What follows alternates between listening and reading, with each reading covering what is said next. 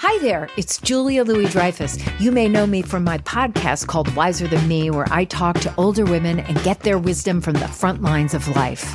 I was amazed by how many people told me our show made them look forward to getting older, which is why I'm here to talk about Season 2 of the show. Sally Field, Billie Jean King, Beverly Johnson, Ina Garten, Bonnie Raitt, just to name a few. All hail old women. Wiser Than Me Season 2 is out now from Lemonada Media.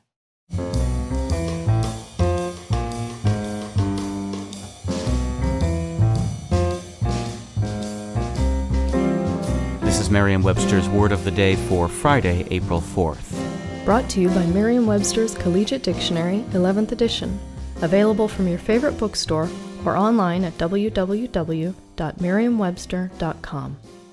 The word of the day for April 4th is GILD-thuh-LILL-ee, a phrasal verb that means to add unnecessary ornamentation to something beautiful in its own right. Here it is used in a sentence. My sister has good bone structure and lovely skin, so she doesn't need to gild the lily by wearing makeup. You might be aware that gild-thuh-LILL-ee is attributed to Shakespeare, but there's a catch. The phrase used in Shakespeare's play King John is actually to paint the lily.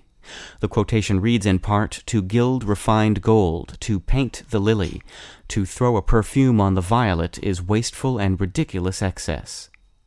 There are those who criticize gild-thuh-LILL-ee as a misquotation, and paint the lily does appear from time to time. But gild-thuh-LILL-ee has become firmly established, and it holds true to the spirit of the original version, even if the wording doesn't.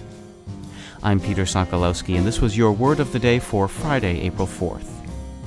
For more information, visit Merriam-Webster online at www.merriam-webster.com.